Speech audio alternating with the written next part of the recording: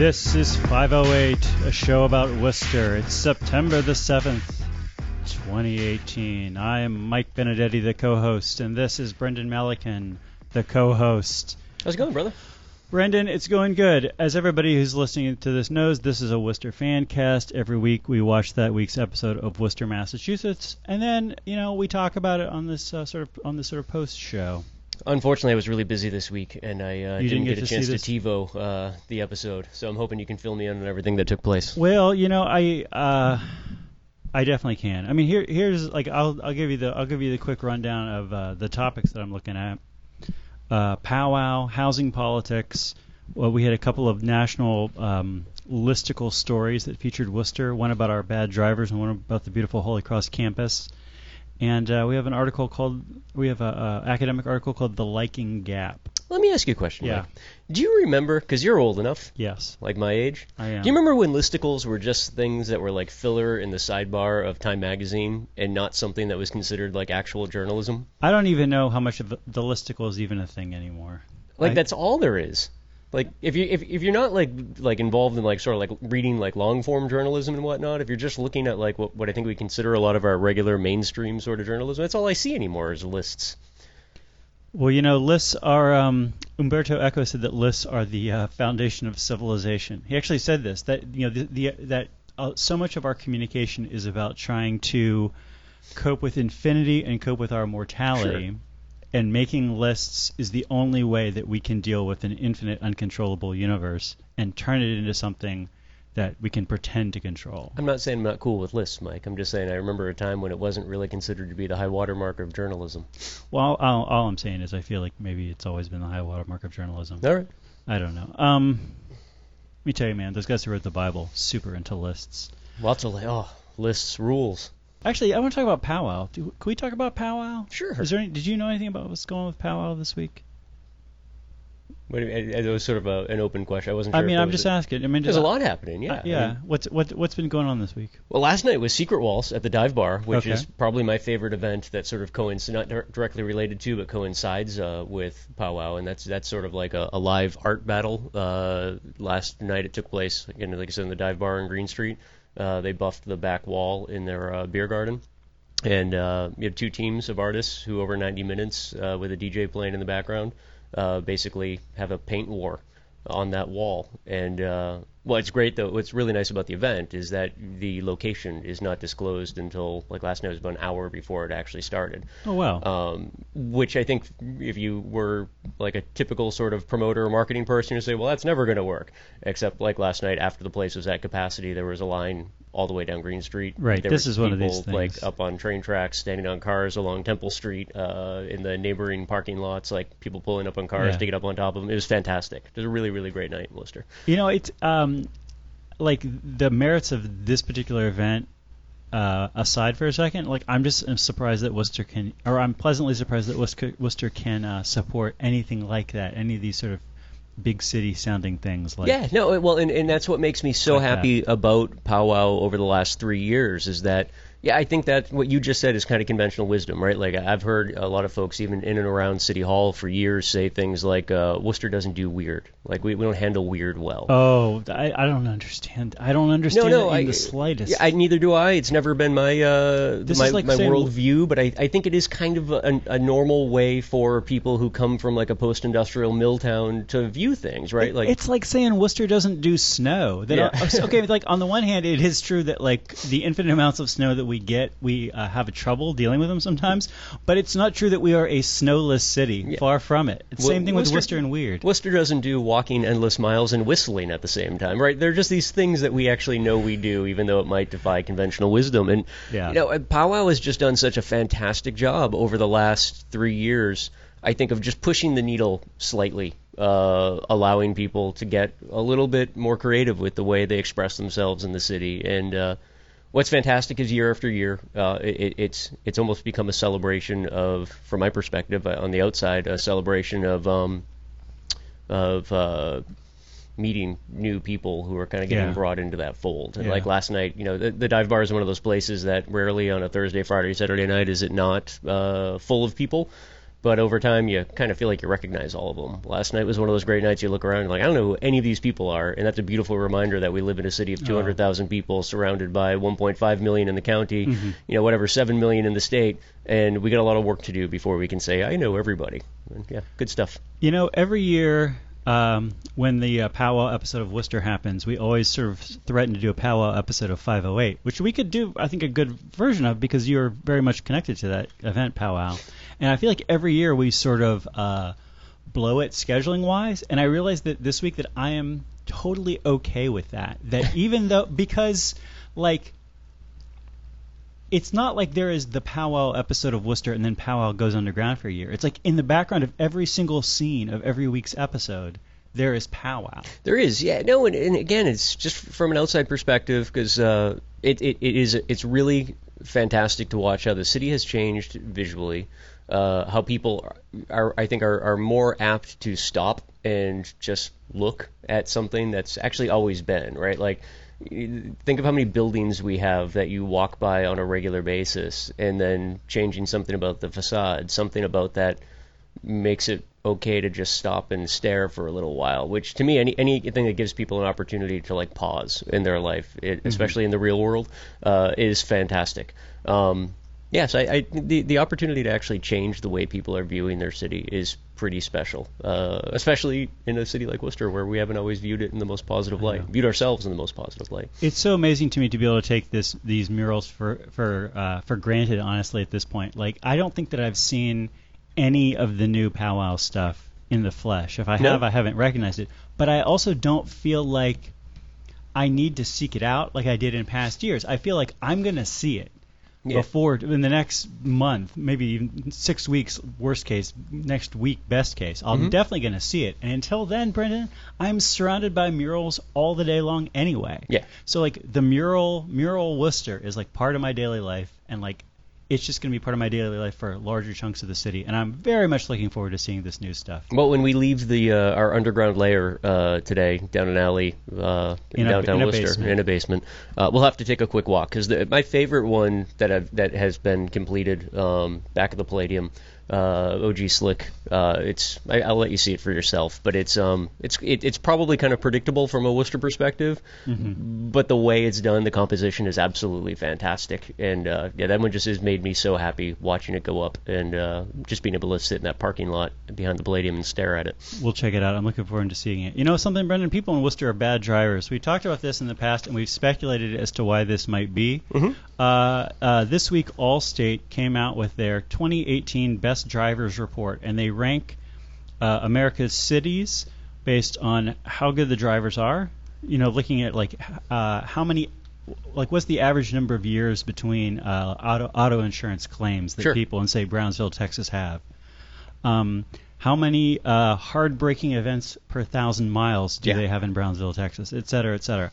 I bring up Brownsville because Brownsville is the best driving city in the U.S. by every metric. You can also sort of sort it and be like, well, what about population density? If you take that into account, what happens? What if you take snow into account?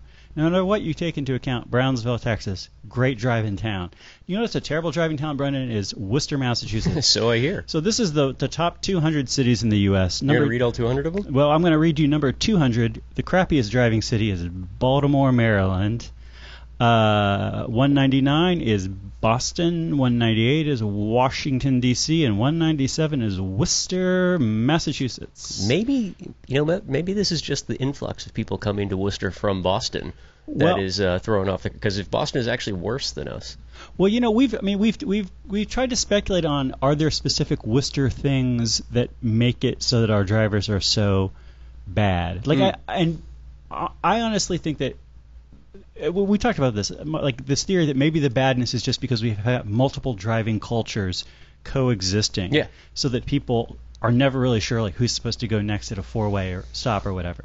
But Brendan, it is again interesting to note that Boston is the second worst, Worcester's the fourth worst, and Springfield is like the sixth worst. Yeah, I think it's all just a pass-through. So it's just Massachusetts. It's just this whole strip of Massachusetts are terrible drivers. So there's maybe not a Worcester factor. We could be worse. Yeah. You know what's something that's interesting about that? You mentioned part of the data that they collect is hard braking incidents. Yes. And you're probably You don't do a lot of driving. I don't. You might be asking yourself, well, how does Allstate know how hard somebody hits their brakes?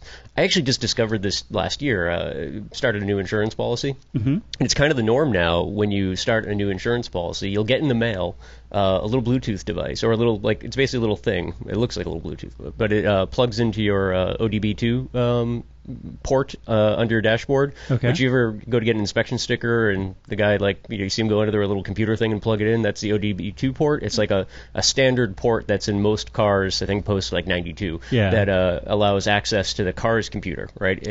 And the insurance companies now send you this little thing that you got to plug into the OBD2 reader and or computer and let it run for like 30, 60 days, depending on the policy or whatnot. And it's tracking everything, every data point that your car puts out. So it's tracking how, and this actually impacts the cost of your premium. So potentially, right? so the idea is that potentially you can get lower than the regular premium if you're a safe driver, or if they don't see you, accelerating quickly after a stop. Like say, like you're not the kind of person who thinks every green light is the start of a drag race. Hard braking is one of the things that they look for. And it's kind of neat that, in a weird way, that these data points are coming from technology that is really basically the byproduct of our deregulation of insurance companies in Massachusetts over the last decade or so. Well, it's amazing. Technology, Mike. It is amazing. You're listening to Unity Radio, broadcasting with 100,000 milliwatts of power on 102.9 FM and streaming at worcestermag.com. You can call in live at 508-471-5265. Thanks to the mighty Gabrielle Powers for engineering today's show. Hey, all you juggalos, libertarians, eclectic change makers, and passionate Worcesterites. This is the 508 Show. We'll be back after these messages. Live from our studio in a basement down an alley in downtown Worcester, this is 508. My name is Michael Benedetti, and today on the show I'm co-hosting with Brendan Melican. Hello, Brendan. Thanks for allowing me to come back after the commercial break. This is Don Pardo. You're watching Saturday Night Live. This week we were watching this week's episode of Worcester, Massachusetts. We were just going through some. Brendan actually didn't watch it, so Brendan didn't have any feedbacks there. Are there any TV shows that you're keeping up with week to week these days? I don't watch any TV show week to week because I haven't had cable in I don't know 14, 15 years. So it's like I just watch stuff when I feel like watching it because it's all streaming, right? Yeah. So you're not like somebody who's like, oh, Westworld is on, I gotta watch it every week because I'm just so into Westworld. No, the only show that is on, something that is timed out like that is probably The Deuce. I'll look forward to. I think that just started up again, and I'm looking forward to seeing. That's a good show. Deuce was fantastic, and then we got season 3 of True Detective coming out soon too. I'll definitely jump on board with that one as well. Keep your fingers crossed, Brendan. No, it is. It's coming out. I just had a new trailer for it. I was gonna say, like, I've been watching Better Call Saul has been the one that I've been watching, and as it's been being followed by this show called Lodge 49, so I've also been watching that. But Better Call Saul this year, this comes back to Worcester. The first few episodes I wasn't really sure where it was going. It seemed like it kind of slowed down, and then the last couple of weeks it's really sort of popped together. It's like not only is it like more badass action and excitement, but like I can kind of see where the themes are, see where the character arcs are now. And now that I can see them, it's a more compelling show. All right. I feel like Worcester, this season of Worcester has been like, it started off with this weird, it started off with like this weird like political hangover from the last. Right, we had a council election last fall, right? Didn't we decide to retcon that whole entire period? We wanted to retcon that out of the way, but it was like this total like train. I mean, it wasn't a train wreck, but it was a train wreck like plot wise. It's more like a dumpster fire. It was just crazy. It was like a dumpster fire, which then like you think you're going to get thrown into the dumpster, and then they put the dumpster out, and you're like, well, that's good that I wasn't thrown into the dumpster, but I'm also sort of like feel like that arc didn't go anywhere. It's kind of like a train that was full of garbage. A train hauling a bunch of dumpsters. That got all the way to the port where it was going to be packed up and loaded onto a shipping container to be sent to China, and then we realized that China isn't taking any more U.S. garbage, and then it burst into flames, spontaneously combusted while it was sitting there waiting to figure out where to go next. Well, anyway, so I guess I just want to say that like I'm still not sure what the plot of 2018 in Worcester is supposed to be. Like, it started out with this political dumpster fire narrowly avoided, and then it turns into this thing about the Worcester Renaissance, and then it turns into this thing where we lose like hundreds of high-tech jobs, and then it turns into this thing where the city square is going to go okay, and then it turns into this thing where we're going to spend $100 million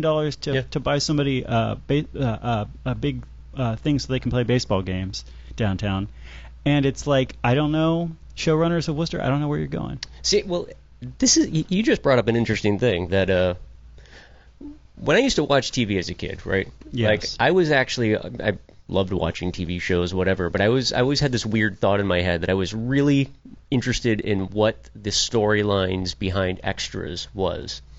And I had this thought was always kind of based on the idea that, like, if you view your own world or your own existence as some sort of like a program, like a TV show or whatever, right? Like, you might even imagine, for example, the life of your city as a television show. You may, if you're a crazy person, you might do that. But I mean, I'm sure, like, you're walking down the street, you probably might maybe have a song that, like, you can almost imagine that would be like your theme song as you were walking. Like, Shaft had a really great theme song, whatever. Sure. But And as you look around your own existence, you're constantly surrounded by all these other people, right? And it's really their stories are probably going to be more interesting than your own story from your own perspective. By the way, for me, it's the Immigrant Song by Led Zeppelin. Fantastic. I was more of a Green Onions guy, Booker T and the MGs, but nice. I was always really interested in what the story of the extras in a TV show was, because they were just people that would pass through, right? There would be someone who just, like, literally just walk through the background of a set or be walking down they didn't seem to fill any actual plot hole in a story. You weren't even supposed to notice that they were there,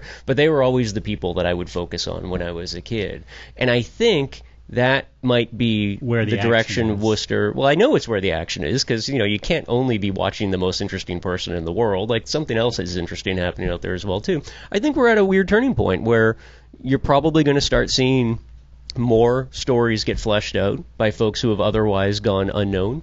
Characters who've gone unknown in the city of Worcester, and as a result, maybe start seeing some spin-offs. This is gonna be like season 2 of The Wire, and you're suddenly gonna be like, wait, there's a doc. There's a unionized doc. Yeah. I feel like that connects into lists, actually, that we always talk about how Worcester talk shows have a group of about 50 people who they like to have on. And in part that's because, you want to have a city councilor or a whatever on periodically because they actually know what's going on more than most people. And they have some responsibility for things, so they can talk from that perspective as somebody who has skin in the game. But I feel like there is one of the things that I think encourages that list of 50 that's negative is that you just want to pretend that Worcester is these 50 people. Right. Because otherwise it's hard to imagine what is really going on in the show once you start thinking about the other 195,000 some odd people. Which it goes right back to what I was saying in the first segment when you were asking about powwow, and I was mentioning Secret Walls last night. It's my favorite thing about the city when you're introduced to all these new people. Like, you can only spend so much time in any given area before you start feeling like, I got it all figured out. And it's so nice, for me anyways, it's so nice to be reminded that you know nothing. For anyone in the city of Worcester who thinks they know everybody that matters, right? Like, well, there's 200,000 people living here.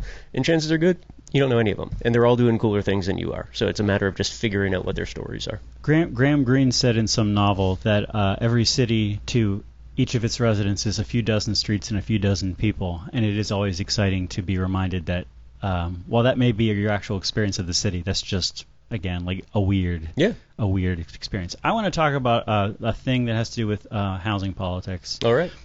So this is an article by Noah Smith. It's called Yuppie Fish Tanks, YIMBYism Explained Without Supply and Demand. I'm going to read some chunks from this, and Brendan, you should just interrupt as thoughts occur to you. I just had the thought that I think you're starting to make all of these up. No, this is real. I think you spend every week writing articles under my pen name of Noah Smith. Noah Smith.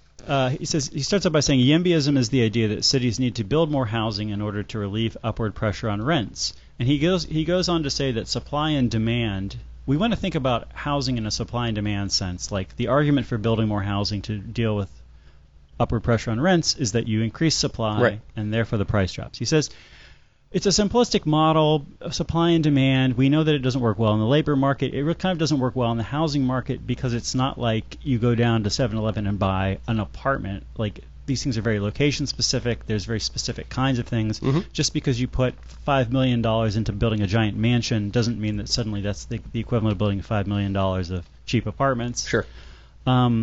He also talks about how supply and demand is maybe not a great argument, because let's say you drop the price of rent 3%, and you say, oh, look at this, we built all these apartments, and now the price of rent in Worcester dropped 3%. Isn't that great? That a progressive activist might be like, this 3% rent drop for somebody who like already can't afford their rent is not like the giant rent drop that we're looking for, people. Like, and he says here it kind of sounds like let them eat cake. Like, well, look, you can get a 3% cheaper apartment. You should thank us now.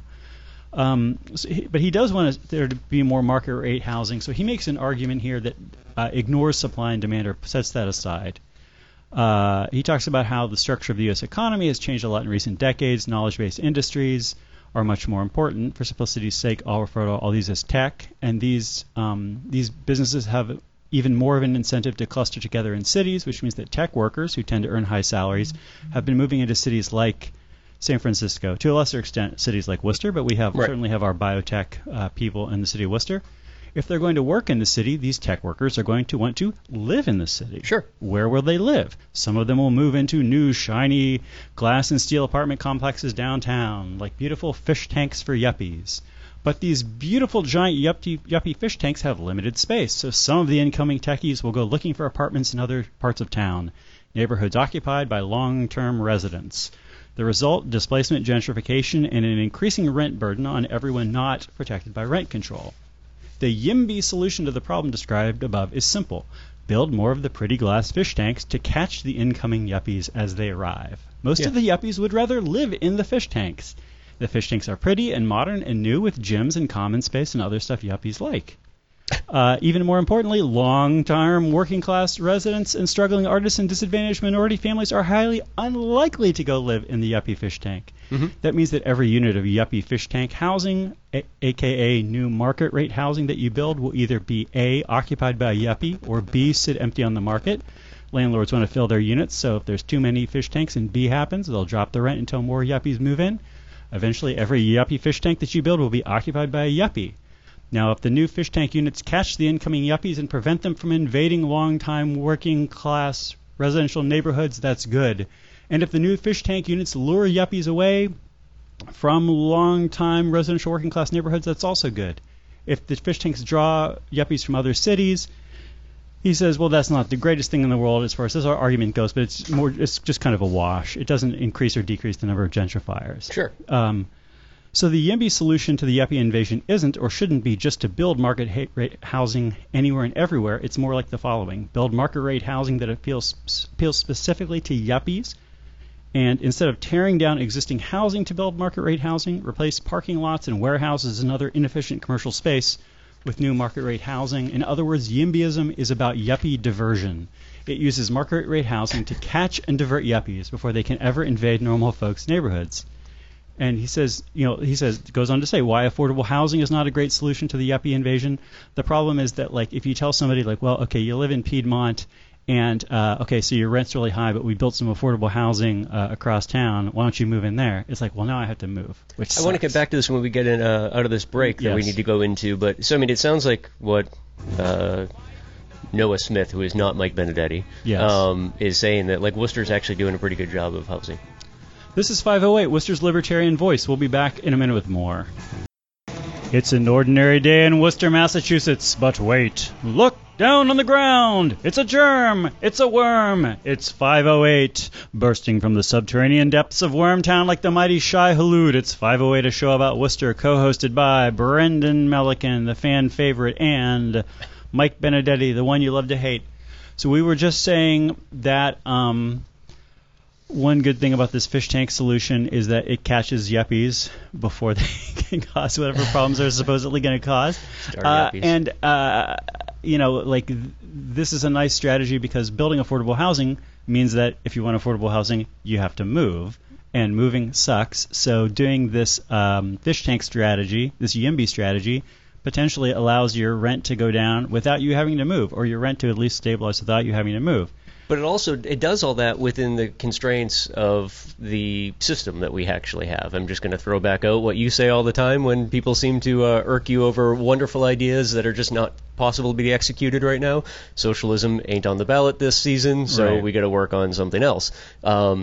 This seems to be very much like what Boston has been doing for the last decade or so, where they're taking giant swaths of land, Seaport being the easiest one, acres upon acres upon acres of surface lots. They've turned it into all yuppie fish tanks. Brendan Melican, can you think of another city in the greater Boston area that in the last few years has built hundreds of housing units in what were previously parking lots, warehouses, old courthouses, and otherwise underutilized spaces? Kind of sounds a little bit like Worcester, Massachusetts. It sounds exactly like Worcester. I feel the fourth worst driving city in America. I feel so validated by this. I feel like it's just like as long as we just like don't get in the way of people who are already doing things too much. This little strategy. And I totally get. I don't like the idea, the visual, anyways, of the city turning into a collection of fish tanks. It's if I wanted to go look at fish tanks, I'd go to an aquarium. But it kind of makes sense, right? Like, I mean, we have a system that demands a certain degree of revenue stream to provide things for folks that need things, and we only have so many places where that revenue can be pulled from. Property taxes being one of them. Yes. I mean, this kind of seems like the best solution to get where I think we both would probably want to go on a personal level, which is make sure that we're not actually displacing people by the bucket load and provide affordable solutions to housing in a meaningful way. He has about three more things he says in here. I want to say what they are. One of them is what you just said. Okay. One of them is he says why affordable housing is good anyway. Building new market rate housing probably doesn't draw many new yuppies into a city from outside, since if their jobs are outside the city, they'd still have to commute. Most people would rather not commute, so if they're yuppies and they work in Worcester, they're going to live in Worcester one way or another already. But many working class people are forced to commute from where their job is. So if you have affordable housing in Worcester and you're a lower income person working in Worcester, you can actually live in the city and not have to commute, which is nice and makes things good. And he mentions that some progressives, there's one popular set of strategies is based on strengthening protections against yuppie invasions of longtime working class neighborhoods. When combined with prohibition of market rate housing development, these initiatives seek to drive yuppies out of a city entirely, but this is not a good idea because you have less tax revenue, therefore you have less social programs, less of all the good things that you would like to have that would also help people who don't have a ton of money in their pocket. Well, and we have an interesting thing in Worcester, too, and I think we're starting to see a little bit of now that we spent the last few decades watching a lot of folks from the middle class and upper middle class leave the city to the suburbs, and a lot of those empty nesters seem to be coming back to the city now, bringing their pensions, their retirement plans, or what have you with them. That seems to be what's happening at 145 Front Street, our latest Yuppie fish tank, which is mostly full of empty nesters. I heard that what's-his-face lives there now. I think you mean former mayor Jordan Levy? Yes. Yeah. Yes. What's his face? What's his face is. I just try not to say people's full names in some situations where I might swear. No, I understand. No, yeah, I believe Jordan has moved down there. A lot of people have moved down there. That's kind of a crazy thing, right? Like, from I think a Worcester perspective, that we're starting to lure people back in from the donut kind of ring around the city that's still Worcester proper, but is very suburban, to downtown, as well as bringing people back in from the suburbs who left years ago. I don't know that that's necessarily a bad thing, because if part of the argument for our struggles, or the excuse for our struggles over the years, has been a decreasing pool of revenue because of people moving to the suburbs, and we can start clawing some of that back, that would seem to be a win-win for everybody. Anyway, I just was inspired by this, and I like the way that he's getting around supply and demand, because I do feel like the supply and demand. I do feel like the weaknesses he points out, such as the fact that supply and demand is not always a clean example of what's going on. Well, because you want to stay ahead of it too, and that's not. I mean, that becomes problematic as well. Eventually, you're going to run into some sort of market fluctuation that throws everything for a loop. Brendan Melican, do people like us more than we think? Are you asking about me personally, or? Here we have. I love this abstract. This is abstract from an article in Psychological Science from this week's issue, the September 5th issue of this journal.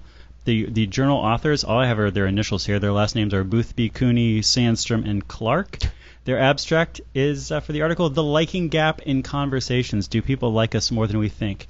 Having conversations with new people is an important and rewarding part of social life, yet conversations can also be intimidating and anxiety-provoking, and this makes people wonder and worry about what their conversation partners really think of them. Are people accurate in their estimates? We found that following interactions, people systematically underestimated how much their conversation partners liked them and enjoyed their company, an illusion we call the liking gap. We observed the liking gap as strangers got acquainted in the laboratory, as first-year college students got to know their dorm mates, and as formerly unacquainted members of the general public got to know each other during a personal development workshop. The liking gap persisted in conversations of various lengths and even lasted for several months as college dormmates developed new relationships. Our studies suggest that after people have conversations, they are liked more than they know. Huh. You know what's interesting about that? Yes. And I'm glad you brought that up, Mike. No, part of the reason I do this show with you and have for so long, and we've talked about this on a more personal level for years, I'm like completely introverted. I'm a total complete introvert. Like, I find it 100% the most emotionally draining thing that I can do in life is like talk to people. Yes. It just wipes me out completely. But I've learned as I've gotten older to kind of use that as I don't know, you almost get a high off of it in a weird way. Then I'll go take a nap. But like the actual process is so draining, but becomes stimulating in a weird way. On top of that, I'm sure you're familiar with imposter syndrome. Like that's probably part of the liking gap. My picture's actually up on the Wikipedia page for imposter syndrome these days. Hearing that is actually kind of nice. I don't believe it's true, but it's a nice reminder that there's at least hope and potential out there. That's why I'm going to continue thinking I'm a giant jerk and that everyone is happy when I walk away. That's why I wanted to put that on there, because I feel like it just makes me think, like, you know what? If I ever feel like I did an episode of the show and that the audience at home is maybe bored, maybe they may be bored, but they're probably less bored than I think. Slightly less bored.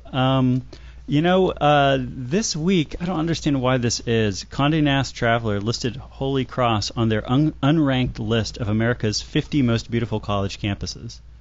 This just sort of this struck me in part, Brendan, because it is a beautiful campus. This week, a longtime Worcesterite and older lady who I knew showed me a little garden at the WPI campus that I never knew was there. I never spent enough time hanging at WPI that I was surprised that there was a whole secret garden, but it was cool to find that there was a whole secret garden wing of WPI, and it was very nice. Mm-hmm. But it made me think about how I do feel like our college campuses are a little bit on the they're not like the great college campuses of the world to my mind. Like, there's not like whenever I'm like, oh, I want to sit in a beautiful place that's quiet and peaceful, I would be like, well, maybe I could go to like some parts of the Worcester Art Museum where there's a chair that are quiet and peaceful and beautiful. But the college campuses are just kind of like, they're in the middle of a city. They're not like amazingly beautiful or anything.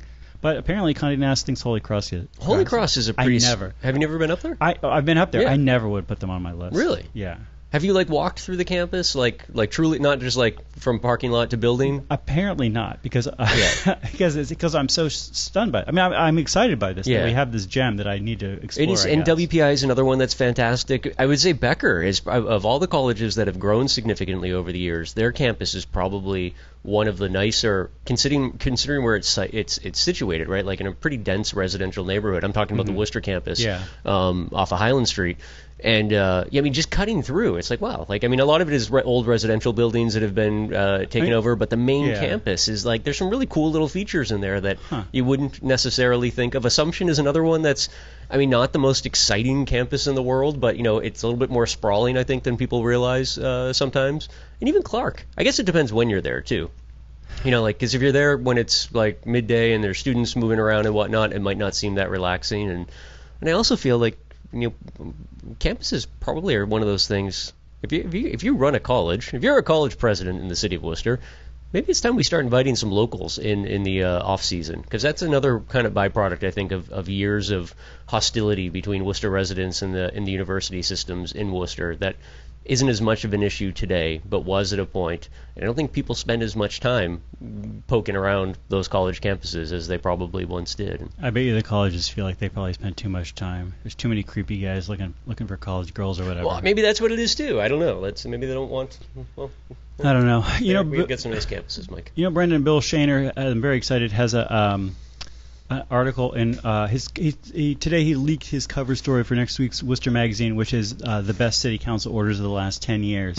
And this prompted me to look up the old ones, such as Gary Rosen's great order of saying, whenever we demolish the downtown mall, what will we do with the influx of rats that fled out of the property? That was a great one. Gary Rosen's thing about, can we have rubber sidewalks in the city? That was a great one. I didn't realize that in 2006, Kate Toomey also had one about asking the city manager if we could start doing some podcasting in order to communicate with the city. Really? Yeah, Kate always so much on the cutting edge of this stuff. Yeah. 2006 is really, I feel like the first wave of podcasting still in 2006. Kate Toomey, the Joe Rogan of Worcester. I think maybe before we were podcasting, she was asking the city to podcast. we have a minute left? Yeah. This is 508. Worcester's week by week good faith survey of evidence. We'll be back with more. In poor timing. This is the water, and this is the well. Drink full and descend. The horse is the white of the eye, and dark within. This is the water, and this is the well. Drink full and descend. The horse is the white of the eye, and dark within. And this is 508, a Worcester, Massachusetts fan cast, co-hosted by Brendan Melican and Michael Benedetti. Hi, Brendan. We're back from the break now. Fantastic. Thanks for having me. Oh, we've been having a good time today. So you're just telling me off air you get accosted for not voting. I don't know. I mean, talking about not voting, I feel like we can't even talk about that. I mean, this was like apparently part of the show this week was something about primaries. My vision of Worcester, Massachusetts, the primaries were not a big part of this week's show. Yeah. They were just like a whatever thing. Totally. You know? Like, I mean, which is, again, maybe we should be grateful. There was a long time when I felt the frustrated. primaries in this week's show were essentially like Neil deGrasse Tyson fighting with James Cameron for 15 years to try and correct the sky in the movie Titanic before James Cameron finally threw his hands in the air and said, "Fine, we'll re-edit the film and give you the right sky." We'll just have a big picture of your face, Neil, in the sky. If that makes you happy. You're the only person who noticed that this was actually the wrong sky, but since it means so much to you, whatever. That guy. Yeah, so I don't feel like it was a big part of the show. I mean, there was a long time when I sort of felt frustrated with city politics that I felt like and people who are recent newcomers to the city will be very surprised to hear me say this, that I felt that they were not clear political divisions. Well, they were not energized by enough divisiveness and conflict. There were not enough any of these kinds of things in city politics. And so they were just sort of frustrating, and I felt like people should just abandon them completely. And then in recent years, we've had a lot of division and a lot of conflict. And none of it has been in a really productive way, unfortunately. And all of it has made me feel like I'm so happy to have a primary that I feel like I don't have to pay attention to. We've come full circle in a weird way. Again, for folks that might not have been listening to us 10 years ago, the normal election coverage was you basically trying to convince people not to vote. Like, here are the reasons why you should not be engaged in society. I think you came around over the last couple of years, and we started doing more, I think there were more things that needed to be discussed that would lead one to the conclusion that, okay, I got to get out and vote. I think to your point, though, we've kind of come full circle in a weird way, because while there was a time where there didn't seem to be any divisiveness in Worcester politics, and then we went to the opposite extreme where it was nothing but divisiveness, the only thing that never really seemed to change between that in that span of time was we remain really, really good at identifying problems, and we do probably one of the worst. Well, we're just bad at this as Americans, but we do a terrible job of identifying or come up with solutions. And I think that's where on a long enough timeline you do end up getting a little bit jilted. No matter, you kind of become George Carlin in a way, right? Like, and start wondering whether or not this is something that if it mattered, it would be illegal. It's just if all the bickering stands to do is get people who are still engaged to continue being engaged, to keep the cycle kind of moving. It's not really accomplishing much of anything. These days I kind of think Noah Smith is accomplishing something over here with his writing. My Batman-like alter ego, Noah Smith. These days I sort of think about voting in calm times a little bit like I think about civil disobedience. Sure. So I have gone to the slammer a couple of times for civil disobedience. And I think that in most times and in most places, civil disobedience is not the way to accomplish your goal. That it's a lot of energy that doesn't get you anywhere. But I also think it's good to keep your hand in. Like, maybe you don't need to do it, but there need to be people in society who are doing it. Because when the time comes that we're going to need civil disobedience, you don't want to start from square one. Right. A comparable example would be anti-war stuff. That there were a bunch of World War II pacifists who kept things going through the War Resistors League and whatever all through the 40s, the 50s, into the 60s. And then when the anti-war movement against Vietnam coalesced, suddenly all these old-timers were like, well, here's how you do a protest. Yeah. Here's how you make a sign. So people didn't have to start from square one and reinvent the wheel, mix the metaphor however you like. I feel a similar thing with voting. So that, it's good to be probably paying attention to things, and it's good to be engaged enough to at least be voting, maybe not in the primary, but certainly in the general. It's good to be involved with that, because maybe this year you feel like you don't have a lot of, like, the candidates are all just kind of samey. Sure. Or the plausible candidates, the candidates with a chance are kind of samey. But you know what, dude? I think we've learned from bitter experience. sooner than you want, you're going to have a terrible election where the candidates it's going to be between kind of boring and pure evil, and you're going to be glad at that point if you have been engaged enough that you feel like you have some leverage and that you know how to vote and that you're in the habit of voting and that your friends are in the habit of voting. So when it's time to get out and say, like, this guy sucks, we got to vote against him, you'll feel like you know how to do that. You'll feel like, you're not having to just like start from square one. Yeah. No argument. This is my new argument. I always have somewhat arcane arguments for why you should vote. They're never just like you should participate in civics, but that's my current argument. It is kind of it's a weird one, right? Because we've talked about this for years. Of course, you should be engaged in society. There's so many ways, civics, though. right? But it's like at the same time, like, how do you convince somebody that this is actually of value, right? You look at participation rates; they're abysmal in the United States, and it seems kind of obvious as to why, right? Like, we structure voting around times that are not convenient for people who actually work, who actually have lives to live and whatnot, and we don't do a good job of really covering actual issues and making people feel like, there are things that impact them directly. Well, I want to say now that, like, so maybe this argument more people are voting, Mike, in the war between Deadpool 2 and Paddington Bear and America's Viewers' Choice Movie Awards for Best Family Film right now than have participated in most national election cycles. Yeah, and I mean, I feel like I feel like my new little theory of voting here. In some ways, I would liken it to Noah Smith's analysis of why market rate housing is good that ignores supply and demand. Because sometimes it's like your initial intuition is correct, but the reasons that you're giving are not valid reasons. But there probably are valid reasons. Mm-hmm. You just got to keep thinking about it to see how is your gut actually coming up with this answer. That, again, like maybe the reason that you want to have more people voting is not because whatever. It's nice to have more people voting. You feel like you have a society where more people have bought in explicitly if more people are voting.